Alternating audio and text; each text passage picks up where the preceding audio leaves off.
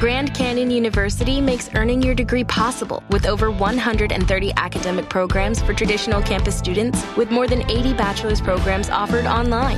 GCU provides you with the personal support you need, from complimentary unofficial transcript evaluations within 24 business hours to scholarships, academic support, and your GCU graduation team, led by your own university counselor. Find your purpose at GCU. Private, Christian, affordable. Visit gcu.edu. Hey, everybody, and welcome to the Billboard Pop Shop Podcast. I'm Keith Caulfield, Senior Director of Billboard Charts. And I'm Katie Atkinson, Billboard's Deputy Editor Digital. Hello, Katie. Happy John Mayer release week. How are you? Same to you. If you celebrate, happy John Mayer release week to you. If you observe John Mayer holidays, as Katie Atkinson does, it's a special kind of week for you. It's not just one day you celebrate, it's the full 7 days of Mayer fantasticness. Right. Actually, I just celebrate every week. That's good, John, if you're listening. You've got a friend in Katie. Yes. Well, as always, the Billboard Pop Shop Podcast is your one-stop shop for all things pop on Billboard's weekly charts. In addition, you can always count on a lively discussion about the latest pop news, fun chart stats and stories, new music, and guest interviews with music stars and folks from the world of pop. Today on the show, we've got chart news on how BTS's new single Permission to Dance debuts at number 1 on the Billboard Hot 100 Songs chart, replacing the group's own Butter atop the list, while the Kid Laroi and Justin Bieber's Stay starts at number 3. Meanwhile, Olivia Rodrigo spends a 4th week at number 1 on the Billboard 200 Albums chart, doing something no woman has done with their debut album since 2010. What's that? Why, we'll tell you in just a moment. Also on the show, we're talking about Normani's new Wild Side song and video with Cardi B, as well as John Mayer's 8th studio album, Sob Rock, which came out last week. And with the Grammy eligibility year closing soon, we'll be taking a look at some possible veteran acts that could score nominations, from Stevie Wonder and Diana Ross to Elton John and Joan Jett. So stick around for that in just a bit. But first, before you get started, if you enjoy the podcast, subscribe to the show on your favorite podcast provider so you won't miss an episode. And if you want to explore more podcasts from Billboard, visit billboard.com/podcasts. All right, well, let's do the chart chat. First up, BTS bounds on to the Billboard Hot 100 Songs chart at number 1 with its new single, Permission to Dance. The South Korean group supplants itself at the top spot as the act's own Butter falls to number 7 after 7 weeks at number 1. Dance launches as the group's 5th Hot 100 number 1. I didn't know that Butter fell to number 7. Sorry to interrupt you. I didn't realize that. I'm trying to think of a good pun there involving butter slipping. What's at number 2? Sorry, are you going to say that later? I sure am. I'll just wait.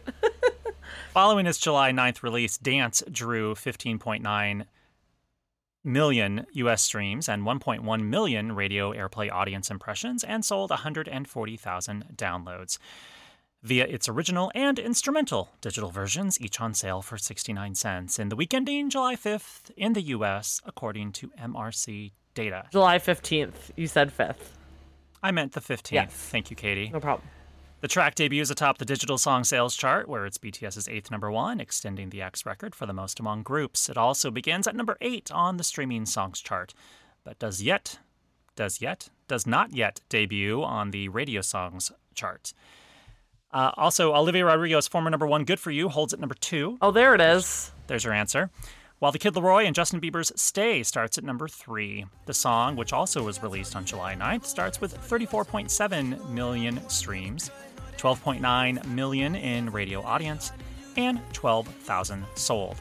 It enters at number 1 on the streaming songs chart and number 5 on the digital song sales chart. And like Permission to Dance, it's yet to debut on the radio songs chart.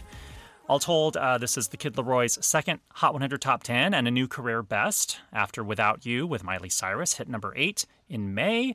And for Bieber, it's his 24th Hot 100 Top 10. And if you'd like to hear more about that song, you should listen to last week's show. It's like we predicted its success. Yeah. Lastly, Olivia Rodrigo's Sour notches a 4th total week at number 1 on the Billboard 200 chart, as the set earned 83,000 equivalent album units in the U.S. in the week ending July 15th, according to MRC data. The album holds atop the list for a 2nd straight week, after previously debuting at number 1 on the chart dated June 5th and then returning to the top for 1 week on July 3rd. Sour leads a quiet chart, which is absent of debuts in the top 10 for the first time in 2 months. Wow. I know. The region last went debut-free on the May 22nd list.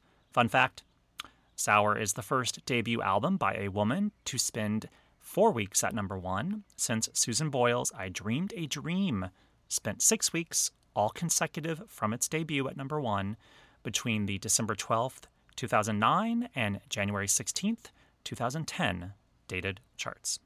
So Olivia Rodrigo is going for that Susan Boyle career then. Both are phenomenons in different ways. 100%. Yes. We had a lot of new music come out last week, and I just wanted to highlight a couple of big ones for our audience, because there was a ton. This is just the tip of the iceberg. But and they're both are from friends of the podcast.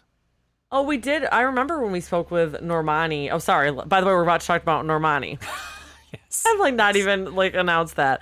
Normani released the brand new song Wild Side featuring Cardi B on Friday, along with an eye-popping music video.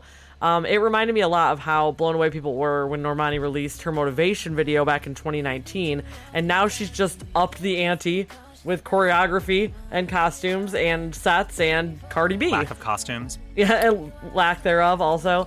I mean, there are costumes. They are minimal. We have to talk about this video because, it's just... The best thing I saw was a YouTube comment that was like, how many sets do you want? And Normani said, yes. Because there's just so many setups. I feel like I've watched this video 5 times and I still see new things, new costumes, new everything, new choreography. But yeah, Keith, you've seen the video, right? I have. All right, we got to talk about this. Obviously her choreo is always incredible, but it really, when Cardi B shows up, the two of them are on a wrecking ball together. And it's just wild. The whole thing is just it just keeps surprising you. At least that's the vibe I got watching it. Keith? Yeah, it felt like a sort of conventional video, and then it has in the sense of there's some group choreography in multiple sets that is very, that's expected. That's expected. At this point, we expect this of Normani and any sort of female pop star to perhaps do that. And yet, what I thought was surprising was, the interplay with Cardi B, Normani's interplay with herself, where she's dancing with herself, yes. Which I did a double take at first because I wasn't sure. I thought for a second it was Cardi B because it was zoomed out, and then I realized, it's special effects to make Normani dance with Normani. Yeah. And then some of the kind of you couldn't tell if they were practical effects or special effects when she's sort of sliding under dancers and the dancers are above her, where. So the standard stuff to me, quote unquote standard, which is still, of course, beyond the capabilities of either Katie or I, that's, half the video. And the other half is oh, wow, there's these things that you weren't expecting or are kind of surprising to you. And some of them happen to be rather titillating also at the same time. Oh, indeed. Yes. I mean, as Keith said, the costumes are minimal. And actually, Normani shared a behind the scenes photo of her and Cardi. And they appear to be completely nude in the video, but you can tell in the photo that she shared, that they're wearing flesh-colored bras and underwear, and again, special effects just removed those photos. Digitally removed yes. them. And also added a lot of hair because they do not have as long of wigs as they appear to in the video, in the behind the scenes photo. So there's digital hair in there as well. Wow. Yeah, so they did all sorts of stuff. I mean, honestly, we need to have Normani back on the show so we can ask her all these questions. Did they get a lookalike dancer that they then put her face on? They must have, because it was definitely two women dancing together, right? Not just... that looked very, but their bodies looked very similar. Very similar. And then also, speaking of you don't know what's real and what's not, the way her ponytail was whipping around in that scene, it almost looked like her ponytail was animated. It was like, wait, did they just like make her ponytail like look like a snake or like flip around? Anyway, there's just, I feel like you watch it, you rewatch it. There's new things that you pick up. It's a super fun video, and as evidenced by the like 12 million people who've watched it already, and it came out on Friday. People are watching and rewatching it, obviously, at this point. Yeah. Also, it's worth noting, Normani's two biggest hits so far, outside of Fifth Harmony, of course, where she started, are Dancing with a Stranger with Sam Smith and Love Lies with Khalid, both of which were top 10 hits on the Hot 100. So we're still waiting to kind of see if Wildside is, first of all, going to signal the release of a debut solo album from Normani, because we do not have that yet. I mentioned Motivation, that was her like proper solo debut single, but we have not gotten an album yet, and I just like kind of can't wait to see a fully imagined project from her and see what she can do as a solo star, because she's one of those people that like, people have decided she's a solo star, but she doesn't have like the project to back it up yet, and it feels like it's happening, like we're watching it right now. I guess we'll find out. Speaking of new albums, good transition. When I think of Normani, I think of this next artist. John Mayer releases new album Sob Rock on Friday. I do have to say, John Mayer has been known to sport a sort of one-piece mankini on a yacht. That's true. And do choreography with himself in a sensual fashion? No, that never happened. I was like, wait, he hasn't done that. I mean, the bikini part, yes. Yes, that part's real. Google that, folks. That part's real. So you might have seen the very 80s album rollout for John's new project, from the pastel album cover to the Toto channeling single and signal. I should not have chosen to put both those words in the script at the same time. His Toto channeling single, Last Train Home. And then the project also includes the previously Lucy singles, New Light, which was put out way back in 2018, as well as I Guess I Just Feel Like and Carry Me Away. So there's like a lot of stuff you've already heard, a lot of stuff you haven't yet. He debuted a new music video on Friday too for Shot in the Dark, which is another super 80s visual. I don't know if you watched that one yet, Keith, but it's a lot of shadows, and there's like a transparent telephone, which I think I had that when I was 7. When it rings, is like the neon light inside. Well, it had all the like colorful cords you could see like connecting everything. Anyway, sure. So there's just like a lot of vibes there. And then in addition to that, as I was listening to it this weekend and having my husband listen along with me, we were like playing the name game of like what these songs sound like. There's a whole hell of a lot of Bruce Hornsby in this album.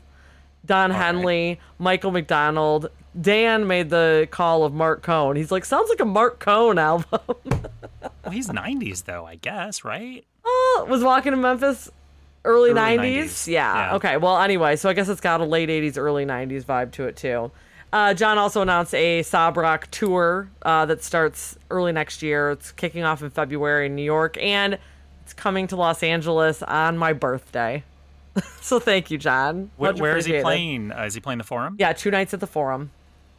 Wow. Yeah. Well, you'll have to see if you can get a meet and greet, Katie. Oh my God, we'll have to see. I mean, I've talked to him.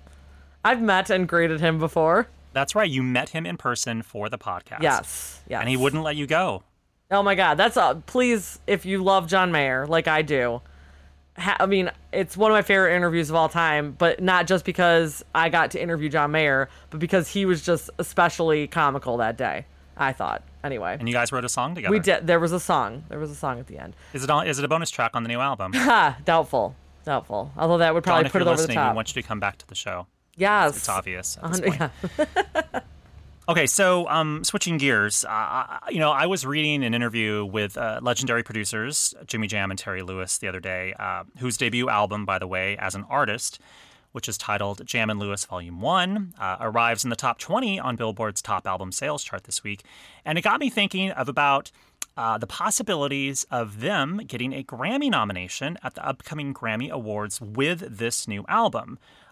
After all, Jam and Lewis are 5-time Grammy winners, and this new album has a bevy of guests that have been given a lot of Grammy love in the form of either nominations and or wins in the past, including Mariah Carey and Babyface, among others. So perhaps we could see Jammin' Lewis maybe snare a Best R&B Performance nomination, or maybe a Best R&B Album, or Best Traditional R&B Album. I don't know where they would slot this into because I don't work there. I'm not on these committees. I'm just pontificating. Heck, even there's even a song on the album that is a collaboration with famed gospel act Sounds of Blackness. So maybe Jammin' Lewis could even find their way into the Best Gospel Performance Song category. Sure. You just never know. So with that, I then subsequently fell into a rabbit hole and brought Katie along with me. Indeed. As I started to think about all the recording artists, or just sort of a small sampling of those, that have been releasing music since at least the 1980s, and that released new music during the eligibility period for the next Grammy Awards. And that period is September 1st, 2020 through September 30th, 2021. Yeah, and we're not saying that that all of these acts are going to get a nomination, and we're not even sure if some of them are eligible or even submitted for consideration. It's more of just listing some scenarios where there's a possibility maybe of them getting a nomination.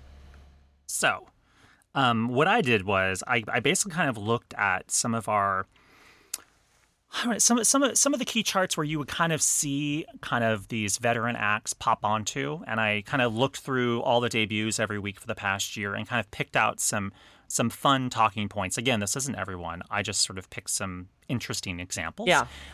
So, what about 25-time Grammy Award winner Stevie Wonder?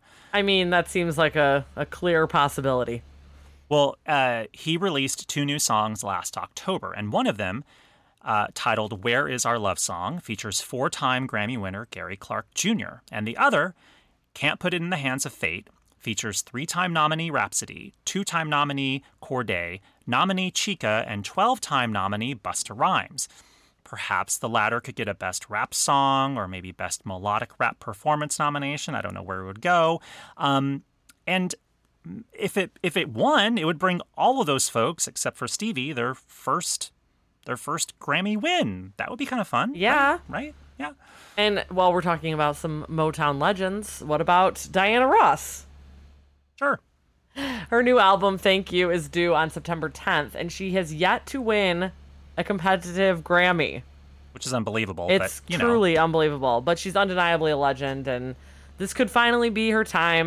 This is her first new album of original material since 1999's Every Day is a New Day, and her first new album since the covers project I Love You in 2006. And, earlier this year, we had Duran Duran's frontman Simon Le Bon on the podcast talking about the band's latest single, Invisible, and their upcoming album, Future Past, which is due out on October 22nd. Now, while the album won't make the cutoff for this year's Grammys, the single is eligible. Could the band, which is a 2-time Grammy Award-winning act, possibly snag a nomination for Invisible? It's a great song. We know that. And speaking of iconic British acts, what about New Order or Pet Shop Boys? Previous nominees New Order released a new single, Be a Rebel, in September 2020, while 6-time nominees Pet Shop Boys released the single Cricket Wife this year. I love that.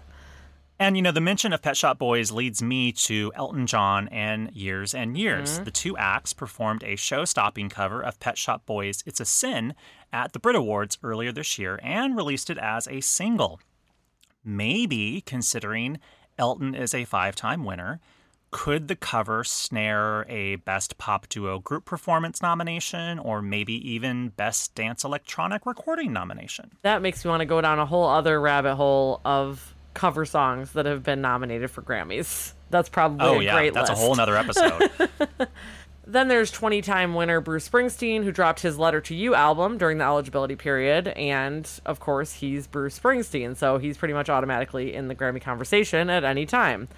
And then there's 18-time winner Paul McCartney, who released 2 albums that could find their way toward a nomination. His McCartney 3 studio album in December, and its subsequent alternative remix album, McCartney 3 Imagined, featuring an array of guest stars ranging from Beck and St. Vincent to Phoebe Bridgers and Dominic Fike. So could the former get a nomination for Best Rock Album, while the latter finds its way to nomination in the Best Alternative Music Album category, perhaps?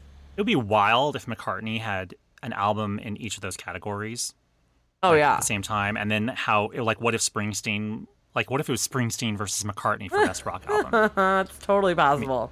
Okay, so what about friend of the podcast, Kylie Minogue?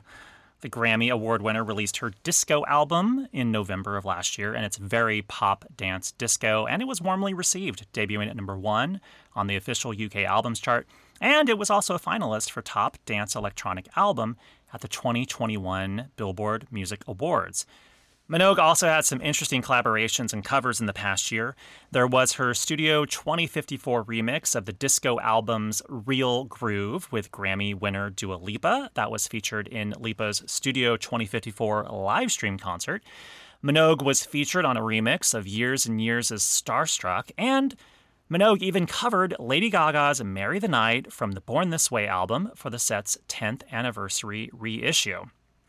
There's also friend of the pod, Nile Rodgers, a 3-time winner who had a UK dance hit with S.G. Lewis called One More. Rodgers is also credited alongside 12-time winner John Legend and winner Burna Boy on the song Coming to America from the movie of the same name. The track was produced by Rodgers and the current reigning Grammy Award winner for Producer of the Year and, oh yeah, friend of the pod, Watt. Might be a record for friend of the pod on the pod. Lastly, at least for this list, what about Billy Idol, Joan Jett, and Stevie Nicks? Friend of the pod, Stevie Nicks. Yes, 3-time nominee Idol and previous nominee Jett were both featured on Miley Cyrus's Plastic Hearts album, which came out last November. Idol was featured on the album's Night Crawling, and Jett on the track Bad Karma. And then, of course, Nicks, who is a 2-time winner, was featured on the album by way of a remix of Midnight Sky that was dubbed Edge of Midnight, which mashed up Nicks' Edge of 17 and Cyrus's Midnight Sky, produced by Watt. So, it's unclear how Nicks could get a nomination from this particular remix and album, but you never know. Nicks herself released her own new song during the eligibility period called Show Them the Way, so it's a possible contender as well. So there's just a few, and that's a lot, but just a few of the possible veterans and legends who might possibly score some Grammy love at the upcoming awards. Who else do you think might snag a nomination? Tweet us. We remain to be seen. We remain to be seen. It remains to be seen. And while the date of the Grammy nominations announcement has yet to be revealed, they will likely be in early December as the final round of voting begins December 6th. The 64th Annual Grammy Awards will take place on January 31st, 2022. All right. And now it's time for the chart stat of the week.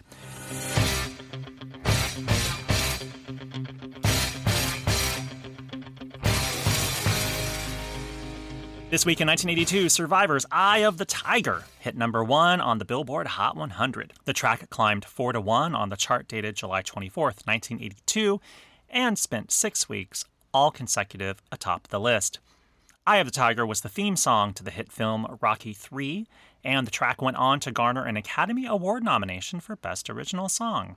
Katie, did you know it was nominated alongside How Do You Keep the Music Playing from the film Best Friends, If We Were in Love from Yes, Giorgio, It Might Be You from the film Tootsie, and Up Where We Belong from An Officer and a Gentleman. So, Katie, which song won the Oscar that year for Best Original Song? It's Quiz Katie time. I only know one of those songs. I mean, other than Eye of the Tiger, obviously. I'm pretty sure you know at least 2. Yeah, Up Where We Belong and Eye of the Tiger are the only ones that I know. Is it Up Where We Belong? That is correct. Up Where We Belong won the Academy Award for Best Original Song that year. Eye of the Tiger is Survivor's only number 1 on the Hot 100, but not the band's only top 10. The act later visited the top 10 with High on You, The Search is Over, Is This Love, and the act's second highest charting song, the number 2 peaking Burning Heart, which also happened to be written for and featured in the film Rocky IV. If it ain't broke, don't fix it. So there you have it. This week in 1982, Survivor topped the Hot 100 with their Rocky III smash, Eye of the Tiger.